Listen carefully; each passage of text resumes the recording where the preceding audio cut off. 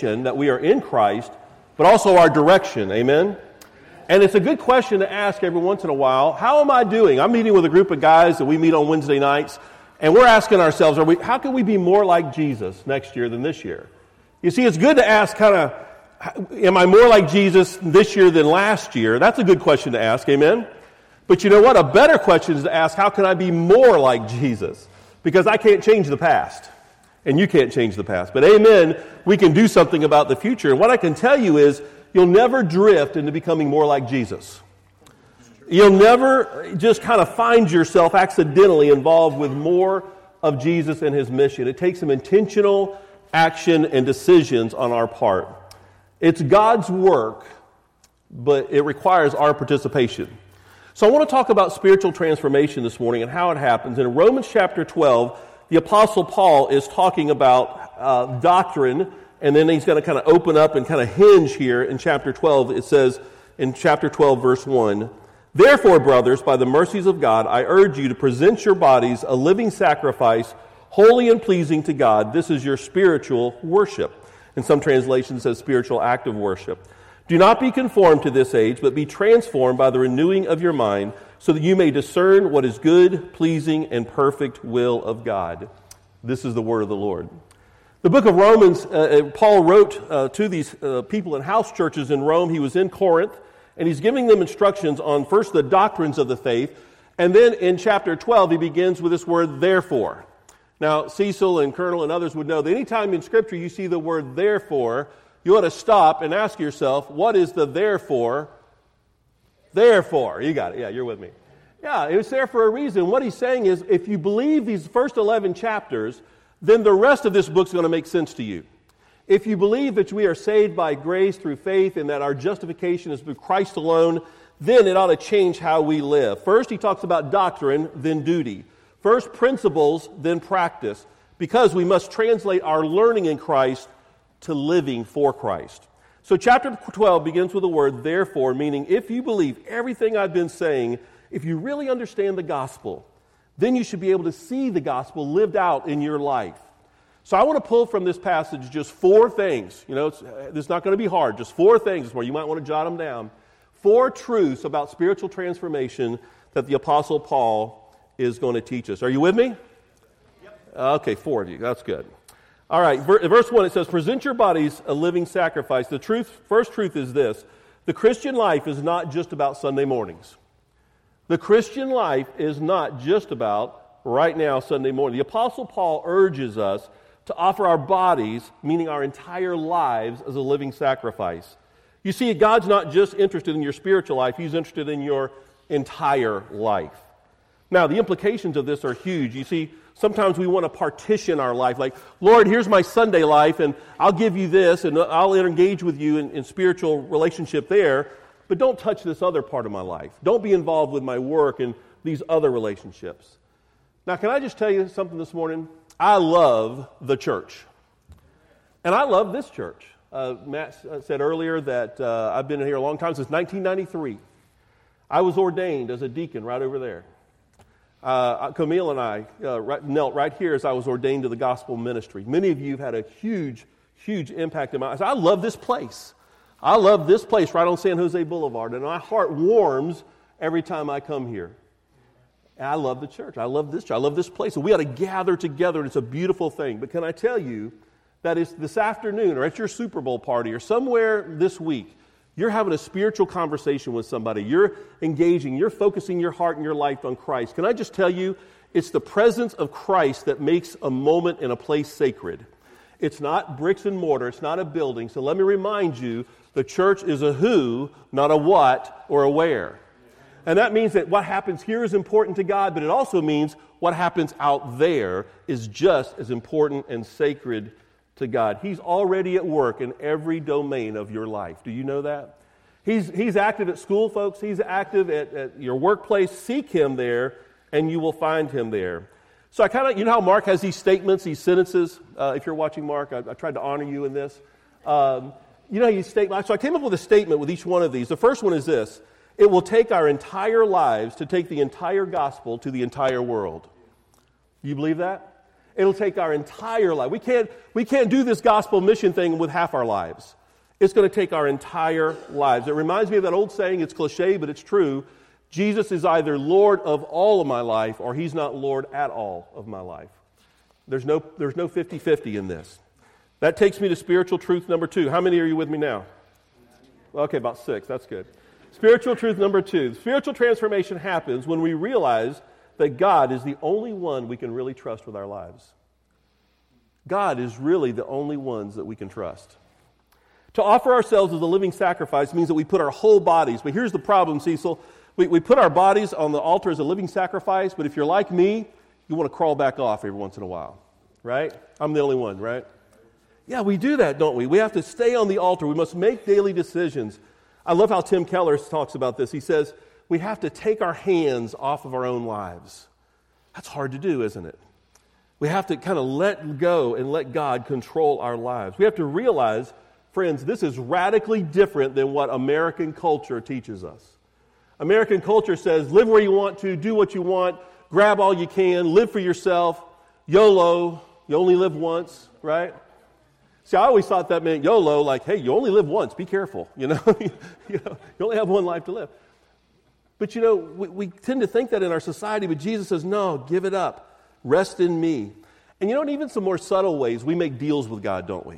We say, God, I want this kind of life, and I want to live, in this place with these people. Would you bless that?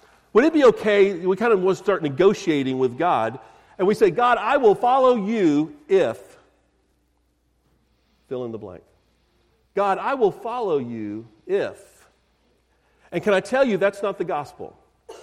That if I put a condition on my fellowship and my surrender in Christ, I'm really not worshiping God. I'm worshiping what's on the other side of that if. There's no, God, I will follow you if. See, we kind of turn God into a spiritual vending machine sometimes. I'll come to church, I'll put money in the plate, and then, Lord, I want you to bless my life. And all the while, God is saying, you know what? All that's been settled. I just want you to live for me. I just want you to live as a living sacrifice.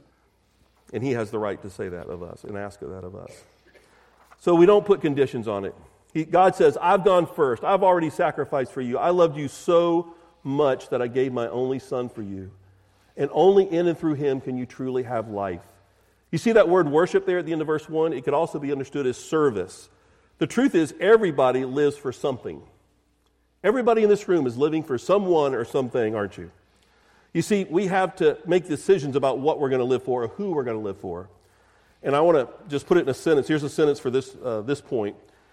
You see, when we ask our present reality to give us what only God can give, we end up driven, frustrated, discouraged, and ultimately we waste our lives. The present reality can't give us what only God can give, but we get caught up in that, don't we? I want to do a little, I'm coming off the platform, don't get scared, I'm not Pentecostal yet. Cecil, come up here for a second. Cecil's going to help me. Cecil's going to play the role of God because he sounds like God, right? And God has a will for my life. He's got the whole world in his hands. And he's got a role for me. He's got a role for you to play. It's the abundant life. It's my surrendered life. He has everything to give me. But I get caught up in some lesser things sometimes. Sometimes I get caught up in this. Can you see that? It's a piggy bank. And sometimes I go, well, I that sounds good, but I really want this. And I like the security that this brings me. So I kind of hang on to that sometimes. Or maybe, Colonel, you'd be proud. This is Camille's actual briefcase from her banking days. Amen, brother. Maybe we get caught up in success, if this kind of represents career, or, climbing the corporate ladder. I love what Ken Blanchard says. He says, be careful that if you win the rat race, you're still a rat. Don't play the rat race. Don't get involved with that. Nothing wrong with money and career, by the way. It's just that those things make terrible gods. Okay? And guys, this is a subtle, not so subtle reminder of what's coming up. You might need to explain. But maybe there's a relationship in my life, and I go, oh, if I could just have this person in my life, if I could just have this relationship, everything would be fine. There's nothing wrong with relationship. There's absolutely nothing wrong with any of these things. It's just that when we take a good thing and turn it into a God thing, it becomes a really bad thing. If we take a good thing and turn it into a God thing, it becomes a really, really bad thing. And all the while, God's waiting for me to put these things down. And here's what I have to come to grips with. How much of my life has God been patiently waiting for me to put things down so I could simply say, yes, Lord, I'll take whatever you have for my life. It may be this or that. I don't know what it is, but my yes is there. Thank you. Can you give him a hand for that? I told him before, I know it's going to be a really big stretch for you, Cecil, playing God, but he did great. When we take a good thing and make it a God thing, it becomes a really, really bad thing. Paul's saying if you'll just put your life on the altar, you'll find that ultimately that's what's pleasing to God. We can truly take our hands off of God. And here's the key. Here's the crazy thing about the gospel. We really find rest when we take our hands off our lives. We are so busy trying to control our lives, and all the while God is saying, just surrender. Just let me take over. And when we take our hands off, it's like we can spiritually breathe. And he fills us. And because it is pleasing to him and we understand what his will is. That takes us to spiritual truth number 3. Now how many are you with me? A few more. That's good. Spiritual transformation is God's work, but requires my participation. I said that earlier. I want to come back to it. I want to further unpack that. He tells us, Paul tells us, not to be conformed to this age. In fact, in Galatians chapter 1, he says that there is evil in the present world. The world cannot become our pattern. We cannot model our lives after the world. We must live and serve in the world, but not let the world get into us. And he talks about renewing your mind, and as we engage with him, that our minds can actually be renewed and changed. And there's been some amazing brain science lately that shows how when we kind of engage with God and engage with his will for our lives, it actually rewires the neural pathways in our brains. I found this video called The Human Brain. It's kind of science-y, but take a look at it, and it actually has a very deep spiritual undertone to it. So take a look.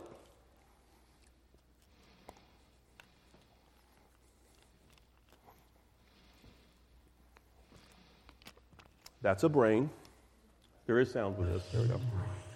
Made of approximately one.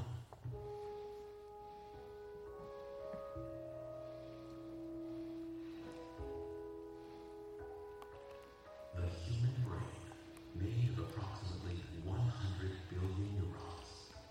The same number of stars that exist within our galaxy. The human brain monitors and regulates all of the body's actions and reactions.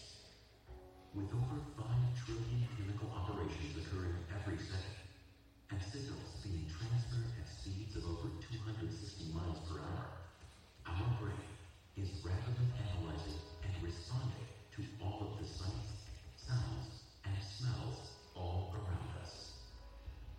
Now, because we are all born slaves to sin, our mind has been programmed to behave out of selfish desire. The way we think, dream, reason, and act are limited to the ways of this world. Now consider the facts for a moment. For every behavior we experience, our brain creates a neurological pathway. As behaviors are repeated, those pathways become increasingly more stable. Think of it this way. A single behavior maps out a dirt road in your brain, creating a basic pathway for your thoughts to travel.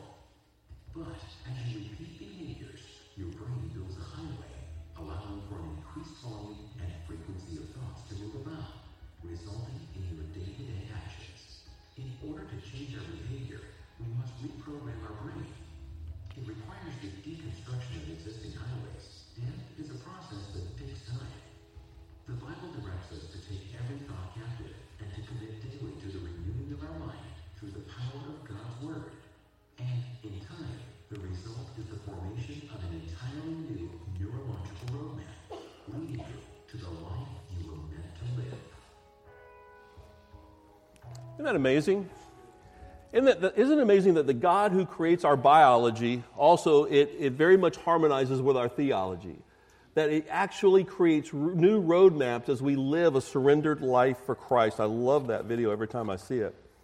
Now, here's where we get the problem, though. In the North American church, oftentimes we think we need to look a certain way and act a certain way, or as far as how we look and the haircut and all that sort of thing. And what it means to be a Christian, sometimes I think we get it defined by external things. But all the while, He's more interested in the internal things. When we send missionaries overseas, we want them to wear the clothes of that culture and eat the food of that culture. But we want them to behave differently, don't we? We want them to be salt and light and to be a beacon of the gospel in an otherwise dark culture. But here in North America, sometimes we think we get it backwards. We think, well, we're supposed to look different. We're supposed to wear different kinds of clothes and use big words like sanctification and brother, isn't that wonderful? And we think it's the outside thing, when all the while God's more concerned about the inside thing. And here's the problem. And the reason I say this, and I say this with no judgment on anyone, but just a general observation of the church.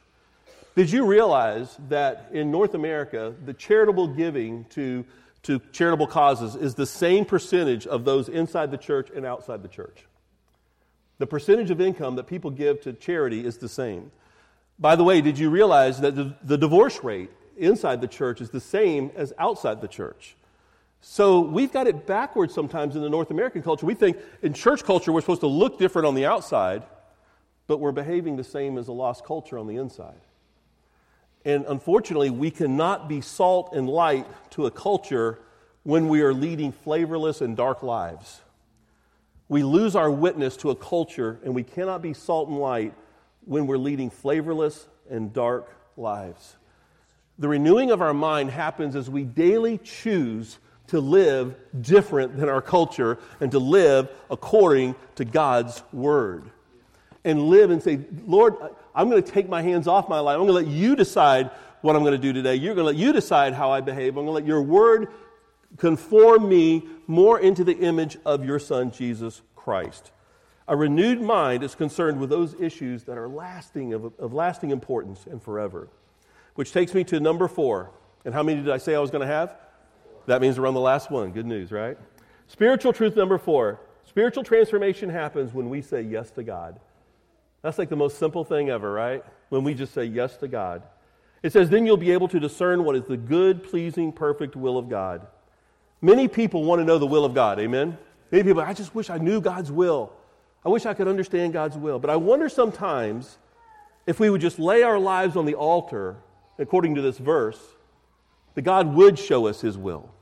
You see, we get the cart before the proverbial horse, and we say, God, I want you to show me your will, and I'll consider it.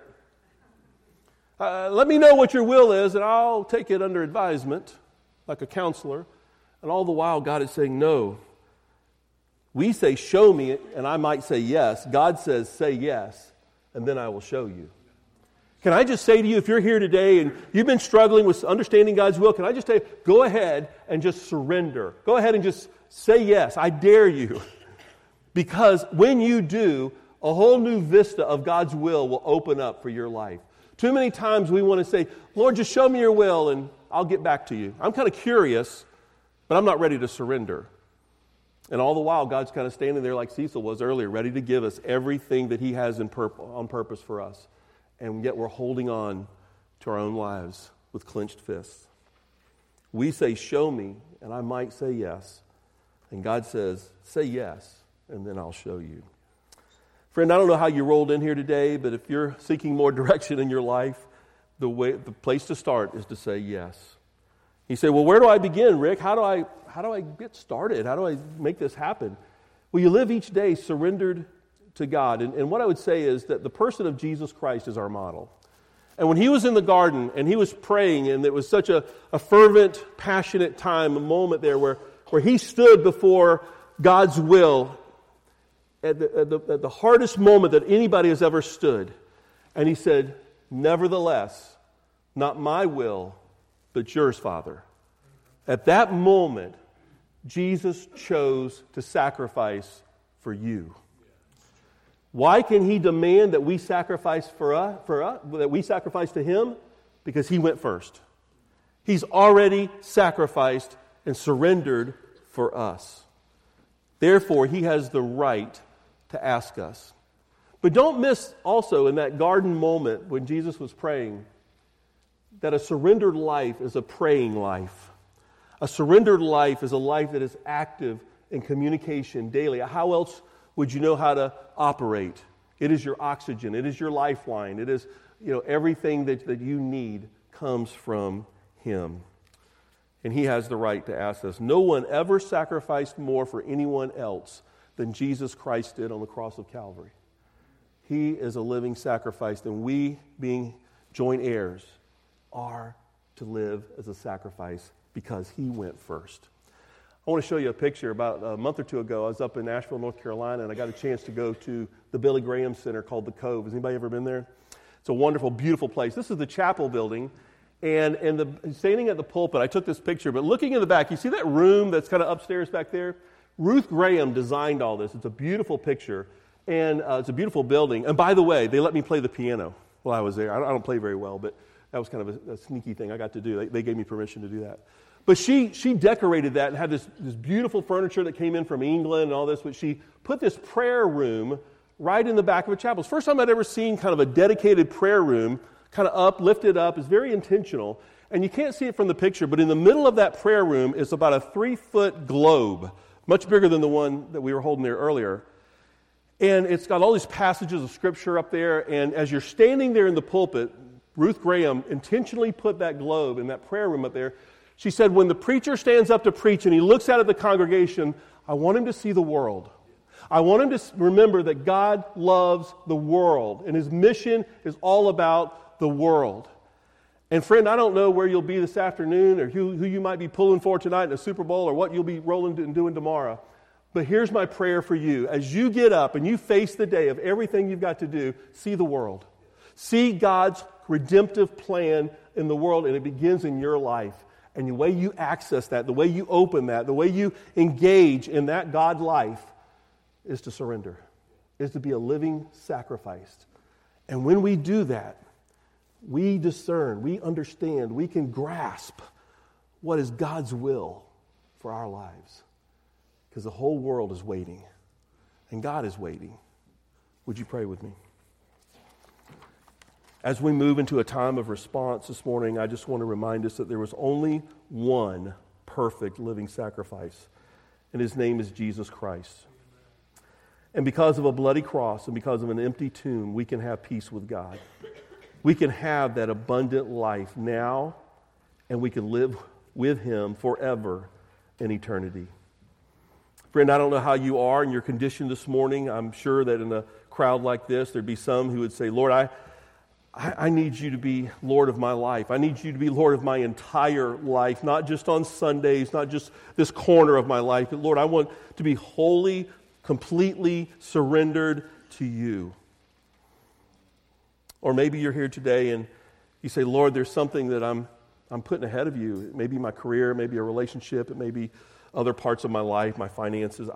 I'm holding that back. And maybe you just need to come to this altar or right there where you are and just pray and just literally lay your life down. Take your hands off of your own life. Recognize that the God of the universe is the only one who's trustworthy to live our lives. And we must recognize that anytime we put something ahead of God, whatever it is, it's an idol. But we have to turn from ourselves and turn from our sin and lay our lives on the altar. We must say, here I am, Lord. I want to place my entire life before you and live it as an acceptable and pleasing act of worship for you. Lord, we ask now that during this time of response that our hearts would be open to you, Holy Spirit, and all that you would say to us. May we truly hold nothing back from you in this moment. May we open every corner, every door, every window of our lives and let the light of the gospel shine brightly into it. We give this time to you. May we be faithful and obedient in this time of response. In the name of Jesus, we pray. Amen. We're going to sing now and have a time of response. Won't you stand? Won't you sing? Won't you do as God directs?